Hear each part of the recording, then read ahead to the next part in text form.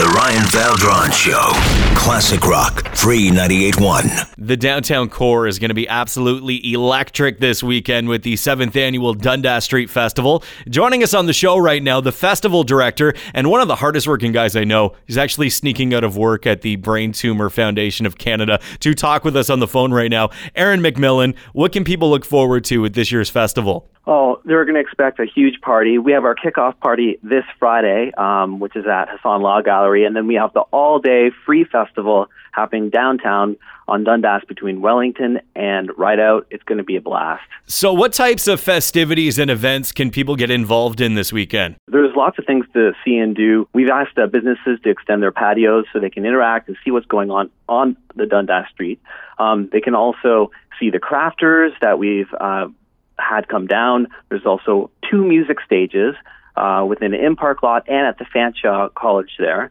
There's also lots of other things to see and do with artist installations. And that all starts at 12 noon and it goes till 11 p.m. And then we have an after party that goes till 2 a.m. And I know people are wondering, is there a cost to this? Nope.